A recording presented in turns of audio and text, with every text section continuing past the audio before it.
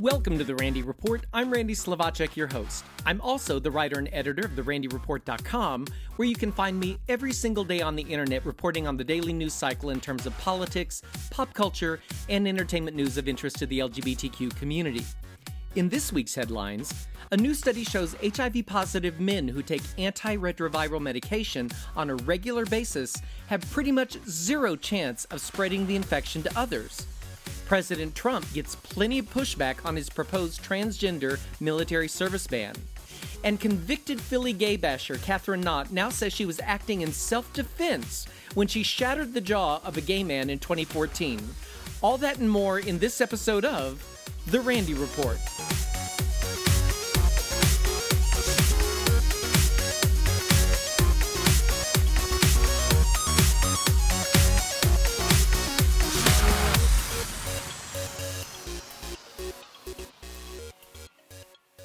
A new groundbreaking study in Australia shows that when HIV-positive gay men take antiretroviral medications on a regular basis, it can pretty much zero out their chance of spreading the infection to others during sex.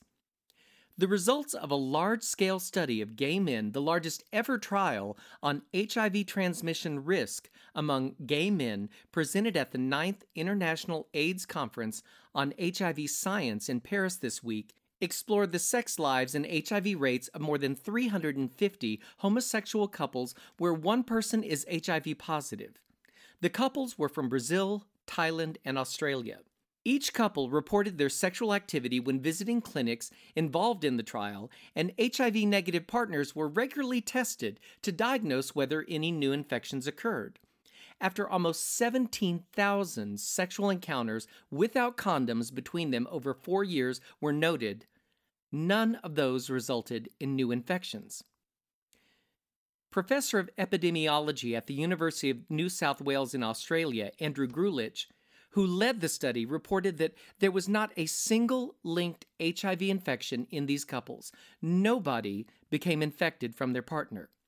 However, it's notable to say 3 new infections were discovered during the trial, but analysis of the virus showed that they had come from sex outside the relationships, not the person on treatment within the couple.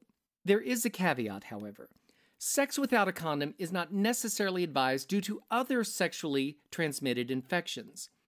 Grulich told reporters that this group had very high STIs, adding that 20% of the men in the trial developed sexually transmitted infections, but there were 0 HIV infections. Stay tuned. The big LGBTQ story of the week was President Trump's sudden surprise announcement that U.S. military would not accept or allow transgender service members to participate in military duty. An estimated 8,800 transgender soldiers are currently serving in the U.S. Armed Forces and 6,700 serving in the Guard or Reserve Forces, according to the Williams Institute. Ironically, this was to be one of the White House's themed weeks, being American Heroes Week.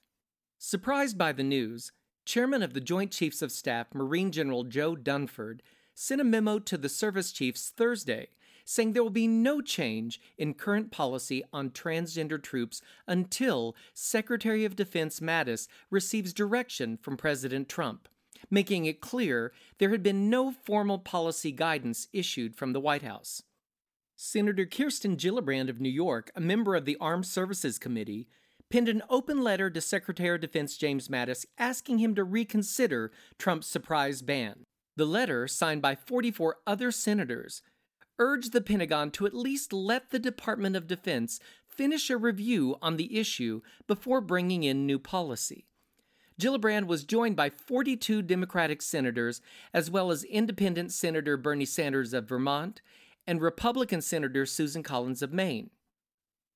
Gillibrand and the senators wrote, "We strongly oppose this policy change and urge you to advise the president against it." Additionally, a new Reuters Ipsos opinion poll released this week shows 58% of Americans agree transgender military members should be allowed to serve. Only 27% said definitively no.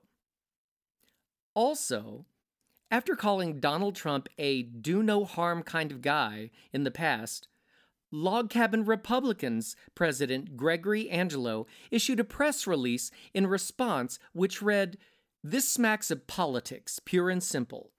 The United States military already includes transgender individuals who protect our freedom day in and day out.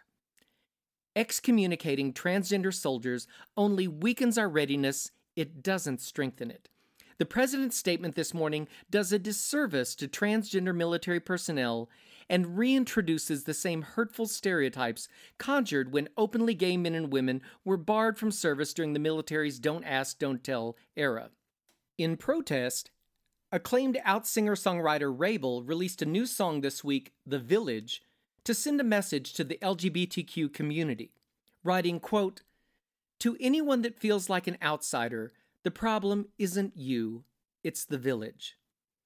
I don't know how else to raise my voice than in a song, and so I wrote a song for you, hashtag trans rights are human rights, hashtag the village." The mournful yet uplifting tune, written in February, focuses on issues of isolation that arise with the exploration of one's sexuality and gender identity. The lyrics urge the listener to remember that there's nothing wrong with them. The issue is with those who treat them differently.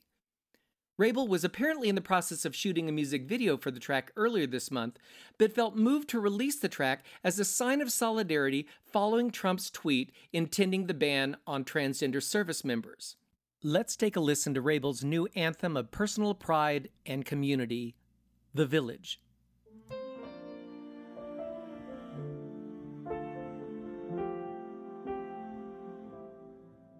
No, your mom don't get it, and your dad don't get it, Uncle John don't get it.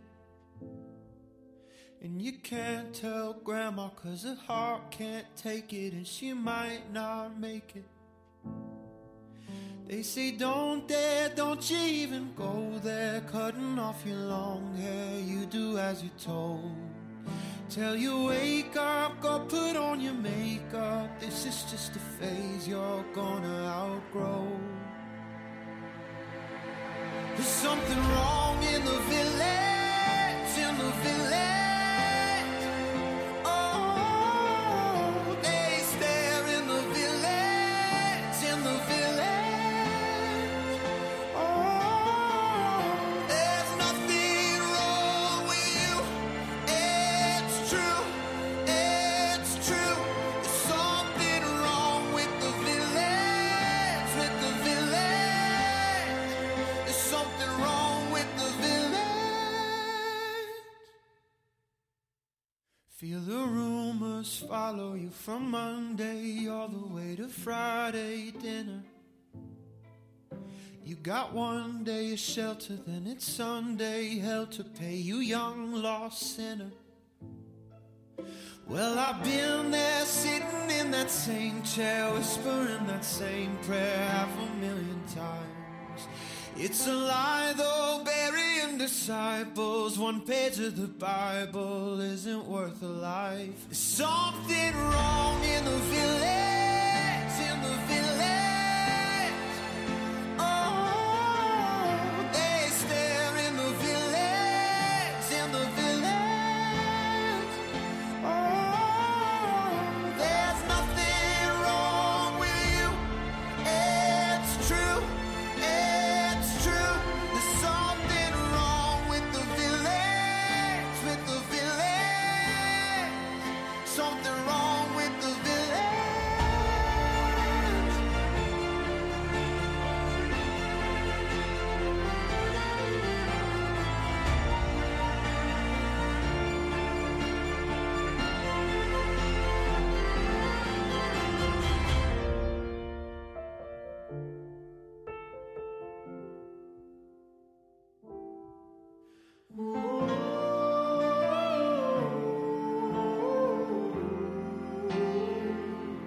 There's something wrong in the village, in the village. Oh, they stare in the village, in the village. Oh, there's nothing wrong with you. It's true, it's true.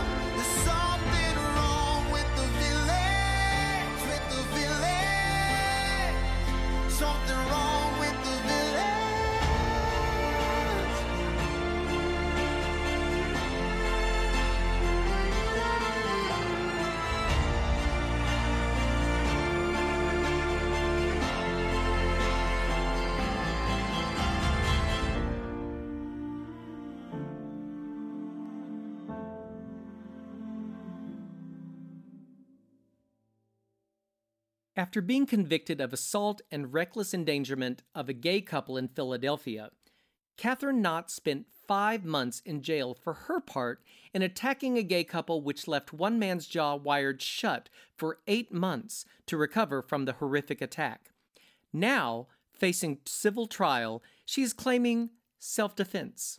You may recall that in 2014, Kathryn Knott and 14 of her young 20-something friends were celebrating a birthday in Philly's Center City area.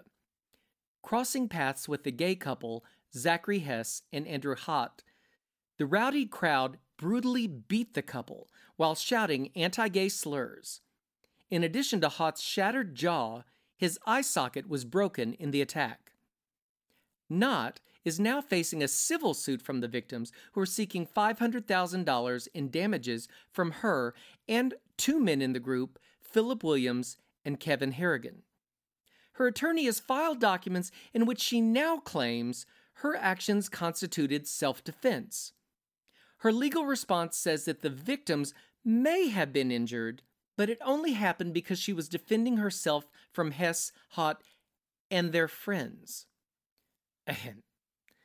The victims were alone that night, folks, so who those friends Knott says she was supposedly afraid of is unclear. All other persons involved in the assault were in Knott's group of friends. Knott's plea stands in direct contradiction with her own testimony under oath during the criminal proceedings that led to her conviction. While she now claims that she acted in self-defense, she's testified then she, quote, never touched a soul nor uttered any LGBTQ slur. P.S. Witnesses at the trial say that the encounter began when one of those 15 friends shouted anti-gay slurs at the victims. Not surprisingly, Knott also blames her buddies Harrigan and Williams for the victims' injuries. In what was clearly predictable, Harrigan and Williams each have now filed a response blaming the other 2 co-defendants for the outcome. The trial, scheduled to begin in September, will obviously show the 3 co-defendants pointing their fingers at the other 2, saying, he did it, she did it, he did it, he did it, whatever. In the initial trial, prosecutors also pressed charges against Harrigan and Williams, but they accepted a plea bargain that resulted in probation. Knott, the daughter of a suburban police chief, rejected that plea bargain and took her case to trial, where she lost bigly. Stay tuned on further developments. In sporting news, congratulations to out UK diver Tom Daley, who snagged the gold medal last weekend at the World Aquatics Championships in Budapest. The triumph surely helped smooth some heartache for Daley after a disappointing Olympic showing in Rio last year, where he was eliminated in the semifinals. His victory included beating the Olympic gold medalist Chen Aisen of China. Congratulations, world champion Tom Daley. And that brings me to the end of this episode of The Randy Report. If you enjoy the podcast, please make sure you click the subscribe button on my page on iTunes, and then every time I upload a new episode, it'll be sent straight to you automatically. And remember, you can find me every single day on the internet at therandyreport.com, where I report on the daily news cycle regarding politics, pop culture, and entertainment news of interest to the LGBTQ community. Thanks for listening, folks. See you next time.